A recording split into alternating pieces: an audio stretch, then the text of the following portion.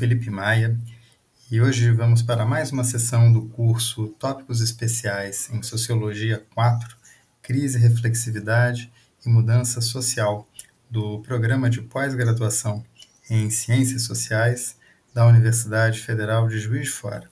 Hoje vamos conversar um pouco sobre os argumentos de Jürgen Habermas sobre a crise de legitimação no capitalismo tardio. Habermas é um filósofo e cientista social alemão, ainda vivo, que recentemente completou 90 anos. Ele é autor de uma obra bastante extensa, tendo publicado seus livros desde o final dos anos 50 até muito recentemente, quando escreveu uma portentosa história da filosofia, com mais de 1.800 páginas, publicada há pouco mais de um ano.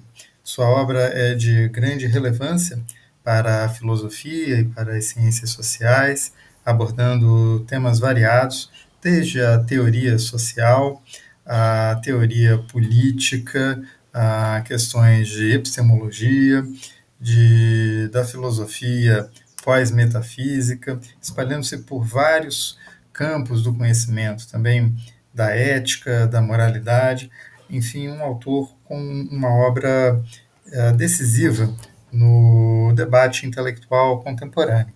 Habermas trabalhou com Theodor Adorno e também com Max Horkheimer no Instituto de Pesquisa Social em Frankfurt.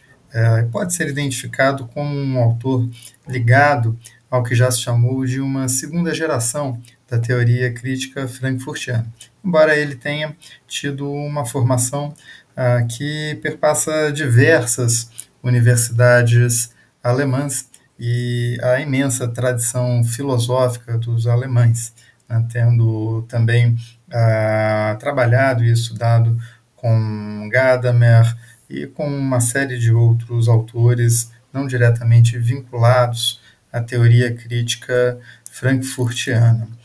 Na sessão de hoje, nós vamos discutir os argumentos que Habermas levantou em um livro chamado Crise de Legitimação no Capitalismo Tardio, publicado originalmente na Alemanha em 1973. Esse livro contou também com outros dois artigos que abordam o tema das crises nessa conjuntura. Esses dois artigos foram publicados em um livro que recebeu o título de Para a Reconstrução do Materialismo Histórico, em 1978, na Alemanha. Os dois livros contam com edições em português e podem ser adquiridos e acessados com bastante facilidade. Habermas discute o conceito de crise, fazendo também uma pequena recensão sobre a sua história. Ele enfatiza nesse debate a diferença entre as teorias medicinais da crise e uma teoria dramatúrgica da crise. A concepção médica da crise entende a crise como um estágio passageiro de uma doença, ou seja, um momento em que o organismo fica sem forças próprias para a sua recuperação, algo que não depende da consciência ou da vontade subjetiva do paciente e que requer uma intervenção do corpo médico que para que isso seja capaz de devolver a autonomia do sujeito sobre o seu corpo. Habermas argumenta que essa é fundamentalmente uma concepção de uma crise objetiva, que escapa à consciência e às possibilidades de percepção do indivíduo, e que é identificada por um agente externo a ele, que é o seu terapeuta, o seu médico. Não é? Mas há também, desde os clássicos gregos, uma teoria dramatúrgica da crise, que pode ser observada em uma longa tradição de discussão sobre a estética, desde a poética de Aristóteles até, por exemplo, a estética de Hegel. O conceito dramatúrgico de crise não estabelece um ponto de vista externo ao sujeito. A crise é vista como o auge de um conflito que é inerente ao sistema de ações e ao sistema da personalidade ou da identidade dos heróis ou dos personagens das tragédias gregas ou do romance moderno. Né? Nesse sentido, a teoria dramatúrgica da crise ela se refere menos a uma crise objetiva e mais à crise vivida, a crise experienciada pelos heróis, pelos personagens na sua trajetória biográfica no mundo. Habermas mostra que essas duas concepções de uma crise objetiva e de uma crise objetiva, elas são influentes no debate que vai transcorrer nas ciências sociais desde o século XIX. Nas ciências sociais, a abordagem sistêmica pensa em crises de integração sistêmica, com tradições estruturais internas a um sistema social que ameaçam a sua reprodução e a sua continuidade. Mas elas aparecem, às vezes, articuladas com problemas de integração social, ou seja, problemas que afetam as estruturas normativas do ordenamento social, tal como vistas pelos indivíduos, que é a discussão feita, sobretudo, por Emile Durkheim, quando discute o seu conceito de anomia. É possível, então, propor uma primeira definição provisória, em que percebe-se que as crises têm uma existência objetiva quando se referem a problemas de controle. E as crises de identidade também se conectam com ela. De modo que é preciso captar a conexão que se estabelece entre problemas de integração social e problemas de integração sistêmica, entre mundo da vida e sistemas, na terminologia habermasiana, entre estruturas normativas e mecanismos de controle. De modo que, ao formular o problema das crises como um problema de integração de perspectivas e como um problema de conexão entre problemas de controle e problemas normativos, Habermas estabelece uma posição teórica bastante crítica em relação às teorias dos sistemas ou às teorias da ação, que revelariam-se bastante unilaterais na compreensão dos problemas de crise. Na teoria dos sistemas, a crise se relaciona à escassez de recursos para os processos de problem solving, ou de solução de problemas, que são importantes para assegurar a continuidade da reprodução de uma ordem social. Mas há nessas teorias uma escassez de teorização sobre as causas da crise, já que elas costumam estar relacionadas a contradições internas que afetam estruturas essenciais, cuja alteração levaria a mudanças na identidade do sistema social. Quando se compara os sistemas sociais aos sistemas estudados pela biologia, que serve de inspiração para esse tipo de teorização, na biologia, os sistemas são organismos materialmente bem definidos, de modo que esse conceito passa a ter bastante problemas nas ciências sociais, porque o ambiente externo e a identidade dos sistemas sociais são materialmente muito menos definidos, não? Ou seja, o ambiente e a identidade ficam borrados, não se consegue separar claramente onde se inicia um sistema social, onde se iniciam outros, qual é o seu ambiente, o que garante a sua coesão interna e a sua identidade. E também os processos de mudança social não têm uma forma única. Eles podem aparecer como mudanças, como aprendizado ou como colapso, de modo que não há uma crise que não seja ambígua.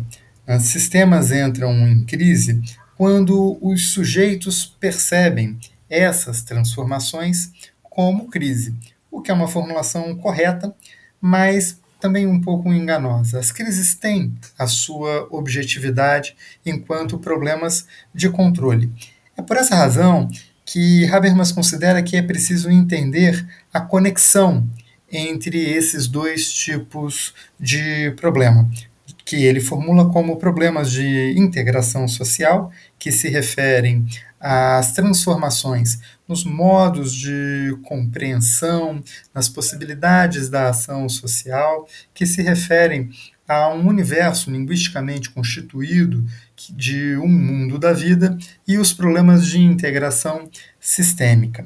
Da primeira perspectiva, ou seja, da integração social, trata-se de estruturas normativas. Da segunda, trata-se de funções, de performances executadas pelos sistemas de ação.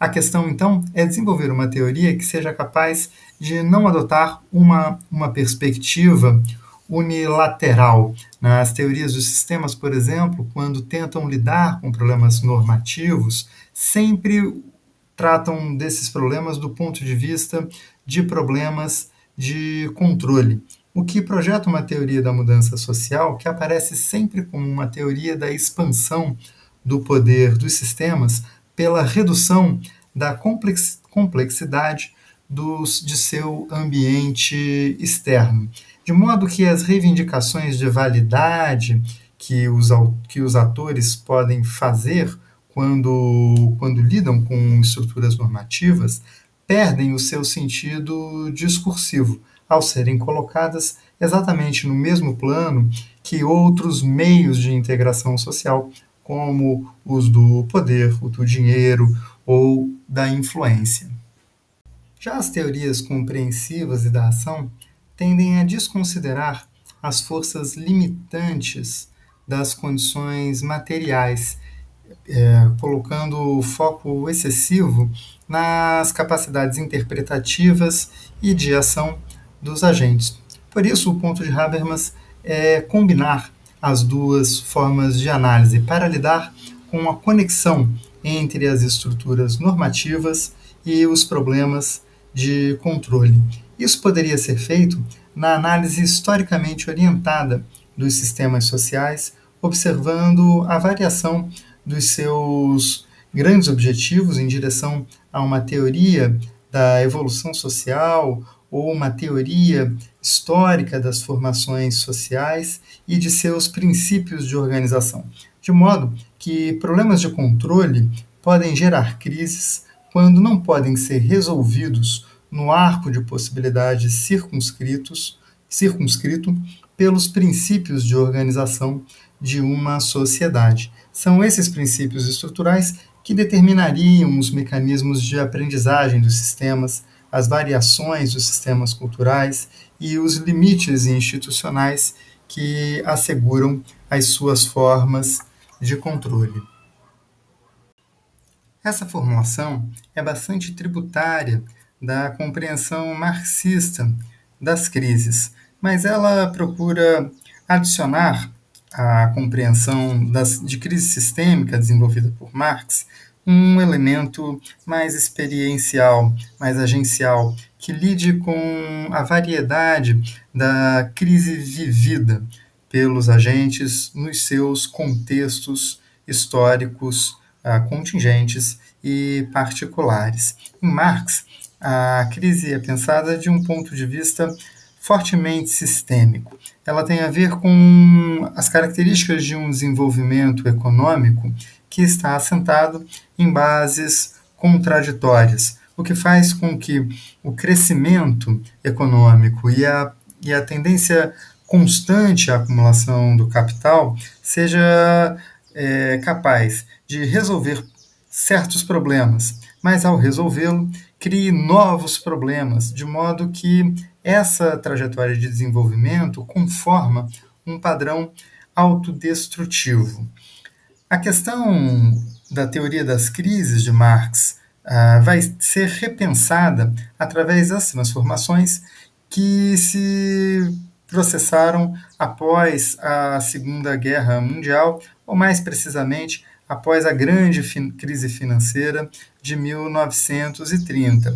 A pergunta que Habermas, e não só ele, mas outros autores vão se fazer, é: será que os novos princípios de organização social alteraram o processo de acumulação, de modo a assustar o padrão autodestrutivo do capitalismo concorrencial do século XIX, tal como estudado por Karl Marx? A referência é verdadeiramente as transformações que decorreram de uma maior presença das instituições estatais na regulação da economia e que teve na teoria macroeconômica keynesiana o seu ponto de apoio e de conhecimento fundamental. Surgem, então, as sociedades que serão compreendidas como de capitalismo tardio ou de capitalismo organizado, que teriam duas características estruturais fundamentais.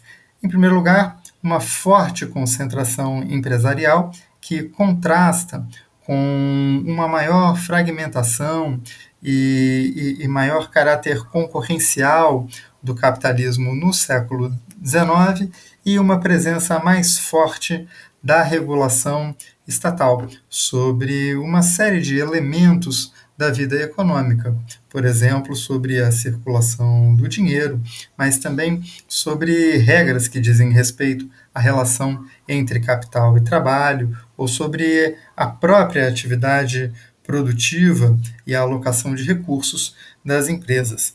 Muda o capitalismo. Não é mais o capitalismo liberal do século XIX, mas não deixa de ser capitalismo. Habermas e outros autores vão dizer que a questão principal da tomada de decisão sobre os investimentos permanece atrelada à propriedade privada do capital e dos meios de produção. E também a definição de prioridades na vida social como um todo é consequência de estratégias empresariais e tomadas de decisão individuais.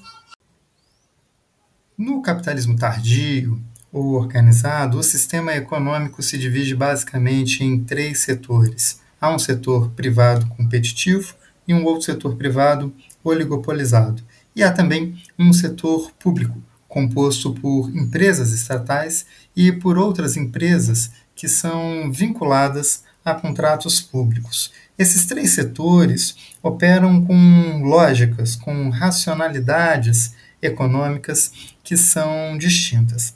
Além do setor econômico, há um sistema administrativo em que se constituem as regras e as formas de planejamento global, com objetivos de melhorar a condição da acumulação e de evitar riscos e instabilidades, também com o objetivo de corrigir efeitos colaterais e disfuncionais do funcionamento do mercado e até de substituir o mercado em certas situações, como, por exemplo, na formação de blocos econômicos interestatais ou internacionais, a própria constituição da indústria armamentista, investimentos em infraestrutura, a formação também, via sistemas de educação, de recursos humanos.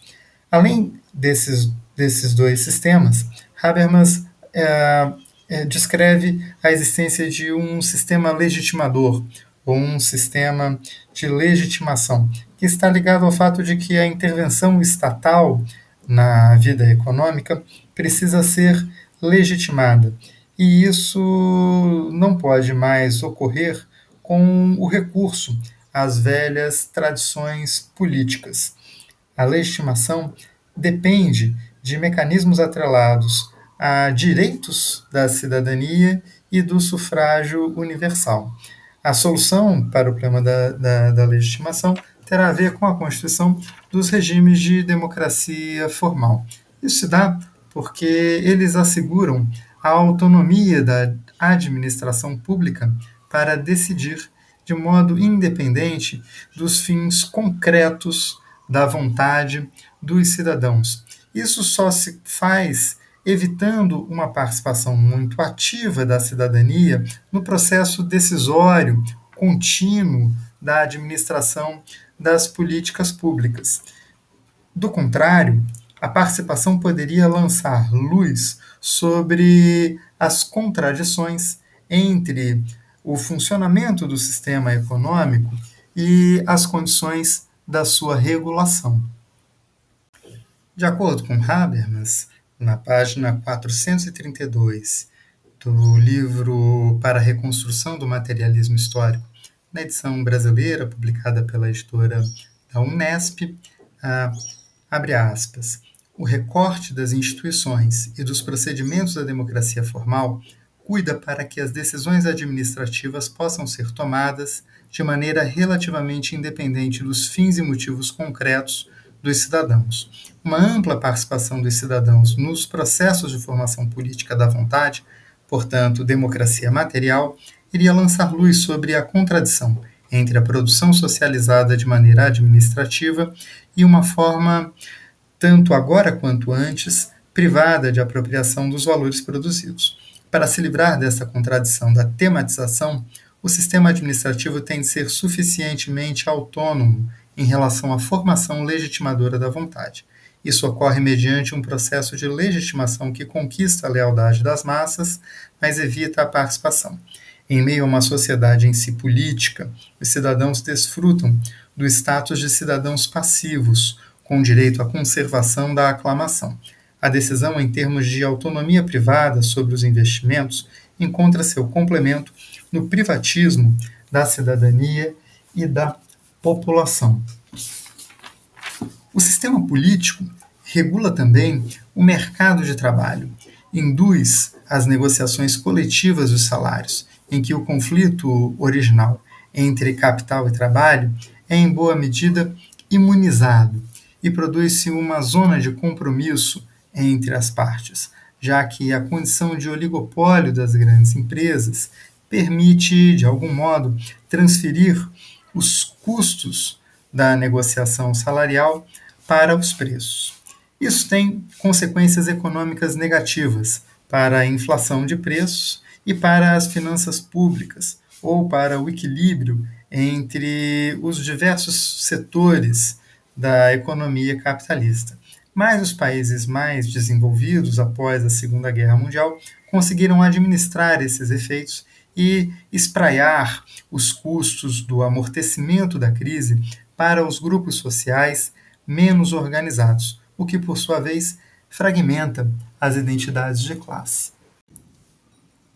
É a partir dessas características mais estruturais do capitalismo organizado que Habermas vai formular os seus teoremas de crise, a sua compreensão das possibilidades de tendência de crise nessas sociedades. Inicialmente, ele divide as tendências de crise em dois grandes blocos, o que seriam as tendências externas de crise, ou seja, aquelas que não são específicas ao funcionamento ou à lógica interna dos sistemas, mas tem a ver com efeitos do crescimento econômico, e, num outro bloco, os distúrbios específicos ao sistema.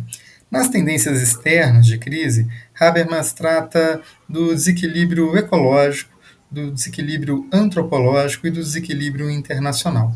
O desequilíbrio ecológico tem a ver com o fato de que o crescimento econômico institucionalizado exige uma utilização cada vez maior de energia, o que significa uma tendência ao crescimento populacional e à exploração de recursos naturais. A naturalização do desenvolvimento, do crescimento econômico, dificulta ou até impede um controle consciente da sua própria expansão. Habermas então se pergunta: haveria um limite absoluto ao crescimento? Né? O uso de energia apontava já em 1973 para problemas de aquecimento global, para problemas que se referiam às capacidades biológicas e ecológicas do meio ambiente. A questão fica sendo, mas como restringir o crescimento econômico sem renunciar ao capitalismo?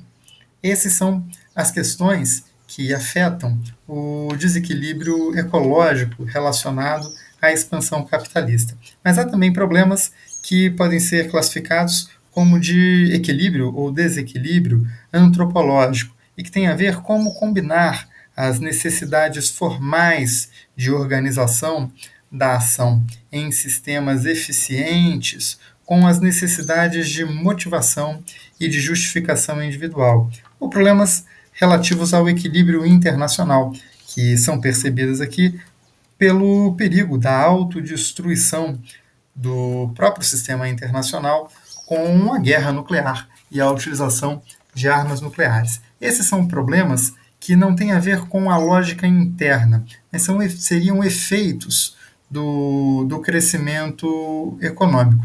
Questão que hoje poderia ser bastante repensada, sobretudo à luz das teorias da mudança climática e do antropoceno, que têm colocado questões importantes sobre as divisões mais tradicionais entre natureza e sociedade e vão nos obrigando a internalizar os problemas ecológicos como parte inerente à própria lógica do desenvolvimento social. Mas Habermas passa, então, para o que seriam os distúrbios específicos ao sistema, que afetam a sua lógica interna. Ao tratar, então, dos distúrbios específicos ao sistema, Habermas diz que a teoria marxista ofereceu duas formulações das crises no capitalismo tardio. Haveria, então, a tese ortodoxa de que a ação estatal não altera as leis econômicas da dinâmica capitalista, que permanece autorregulada, embora, dessa vez, com a ajuda do poder político. Assim, o Estado não poderia compensar as contradições do processo econômico e evitar as crises cíclicas do capitalismo. Em contrapartida, haveria uma tese chamada de revisionista, que adota um outro ponto de vista. O Estado agiria como um capitalista coletivo, que é capaz de fazer convergir os interesses individuais e planejar a acumulação, de modo a evitar as crises. De acordo com Habermas, elas cometem erros diversos, subestimam ou superestimam a capacidade do Estado. A primeira teoria ignora que o Estado adquiriu uma capacidade, porém, essa capacidade é limitada de lidar com as crises, que em certas condições tem eficácia, funciona, e isso alterou a forma como opera o modo de produção. Já a tese revisionista desconhece os limites do planejamento estatal. As burocracias trabalham reativamente para evitar as crises e não há uma racionalidade unificada na ação econômica, o que as torna sempre presas de interesses parciais. Ao lado de Klaus Hoff, Habermas argumenta que o Estado é um sistema que necessita de poder legítimo. Ele produz decisões administrativas que se tornam obrigatórias e, para isso, ele necessita de uma lealdade das massas, que não pode ser muito específica. Haveria, então, dois tipos de crise em potencial: as crises de resultado ou crises de administração, que seriam as crises que se referem ao output, né, ou seja, ao resultado produzido pelos sistemas, e que dizem respeito a quando o sistema estatal não consegue administrar os efeitos negativos do sistema econômico. E as crises de legitimação, né, que são crises políticas ou crises do input sistêmico, que dizem respeito a quando o sistema legitimador não consegue produzir níveis suficientes de lealdade das massas ao sistema político administrativo. Isso se vê na própria dinâmica do sistema fiscal dos Estados modernos. O Estado opera com duas tarefas: arrecadar impostos e sustentar um conjunto de gastos em políticas públicas.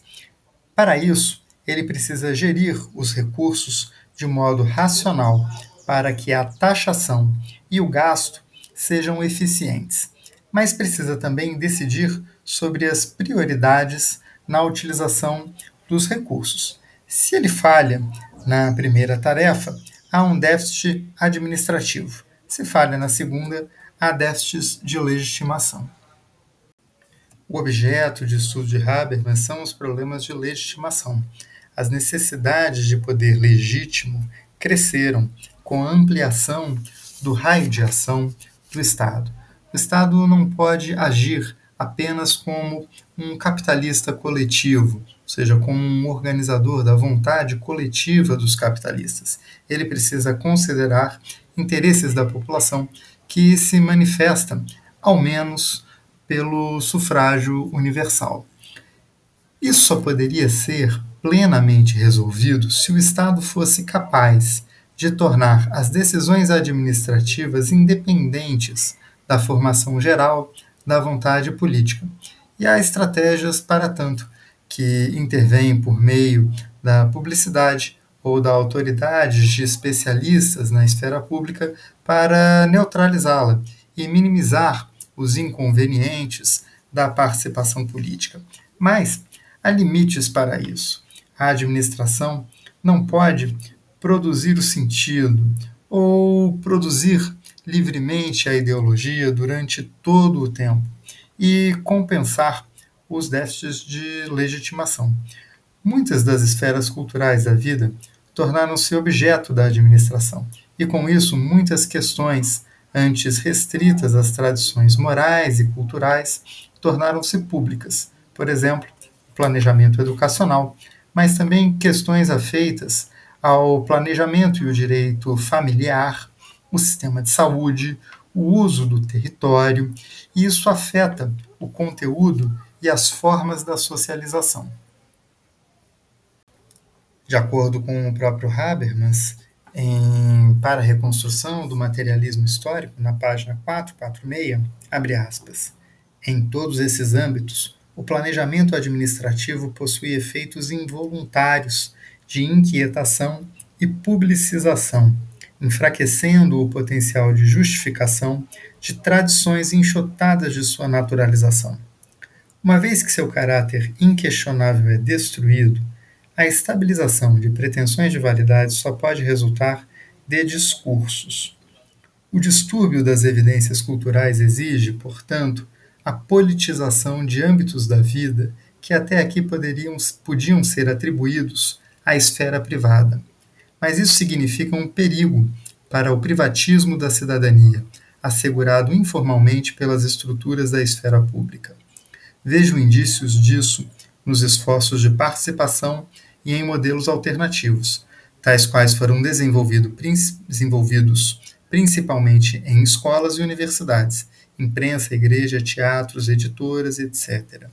Os argumentos sindicados apoiam a afirmação de que sociedades do capitalismo tardio caíram na urgência da legitimação.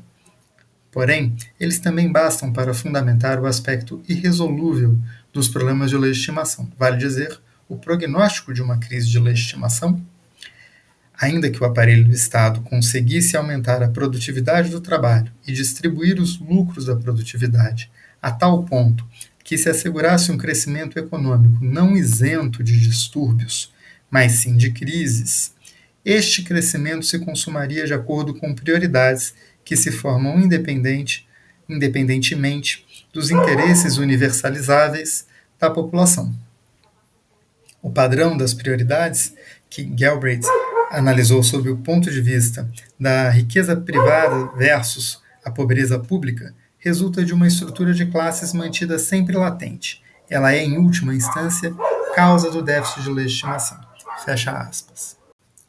Habermas argumenta que o Estado não pode gerir o sistema cultural para prevenir problemas, pode no máximo compensar a escassez de sentido e expectativas culturais com compensações materiais em conformidade à dinâmica sistêmica, isto é, com a gestão tecnocrática dos regimes de bem-estar social. Se os programas de bem-estar social fossem capazes de manter uma cidadania passiva politicamente, não haveria crise. Numa democracia política, no entanto, o próprio sistema político competitivo contribui para elevar expectativas. Uma saída para o sistema seria livrar-se da democracia. Porém, o autoritarismo produziria uma inflexibilidade no sistema sociocultural, que a longo prazo não seria compatível. Estaria, então, na impossibilidade do sistema administrativo de produzir um sistema sociocultural perfeitamente funcionalizado às suas necessidades, a origem das crises de legitimação e das crises de motivação no capitalismo tardio. Aqui a ideia central é que o privatismo da cidadania, isto é, a baixa participação, a despolitização da esfera pública, combinada com uma orientação para o consumo e para a carreira, são os meios que asseguram a legitimação em democracias formais. A hipótese de Habermas é que as mudanças sociais em curso solapam as bases do privatismo da cidadania. Em argumento tão interessante, este talvez seja um dos pontos mais controversos. Habermas procura indícios dessa mudança na perda de força das ideologias do desempenho individual no mercado de trabalho, ligadas à estratificação escolar formal, que é resultante da ampliação do nível de escolarização nos países do capitalismo tardio ou avançado. Também na perda de motivação para trabalhos monótonos e também no aumento da dependência das formas de vida nos grandes centros urbanos de recursos providos pela infraestrutura pública.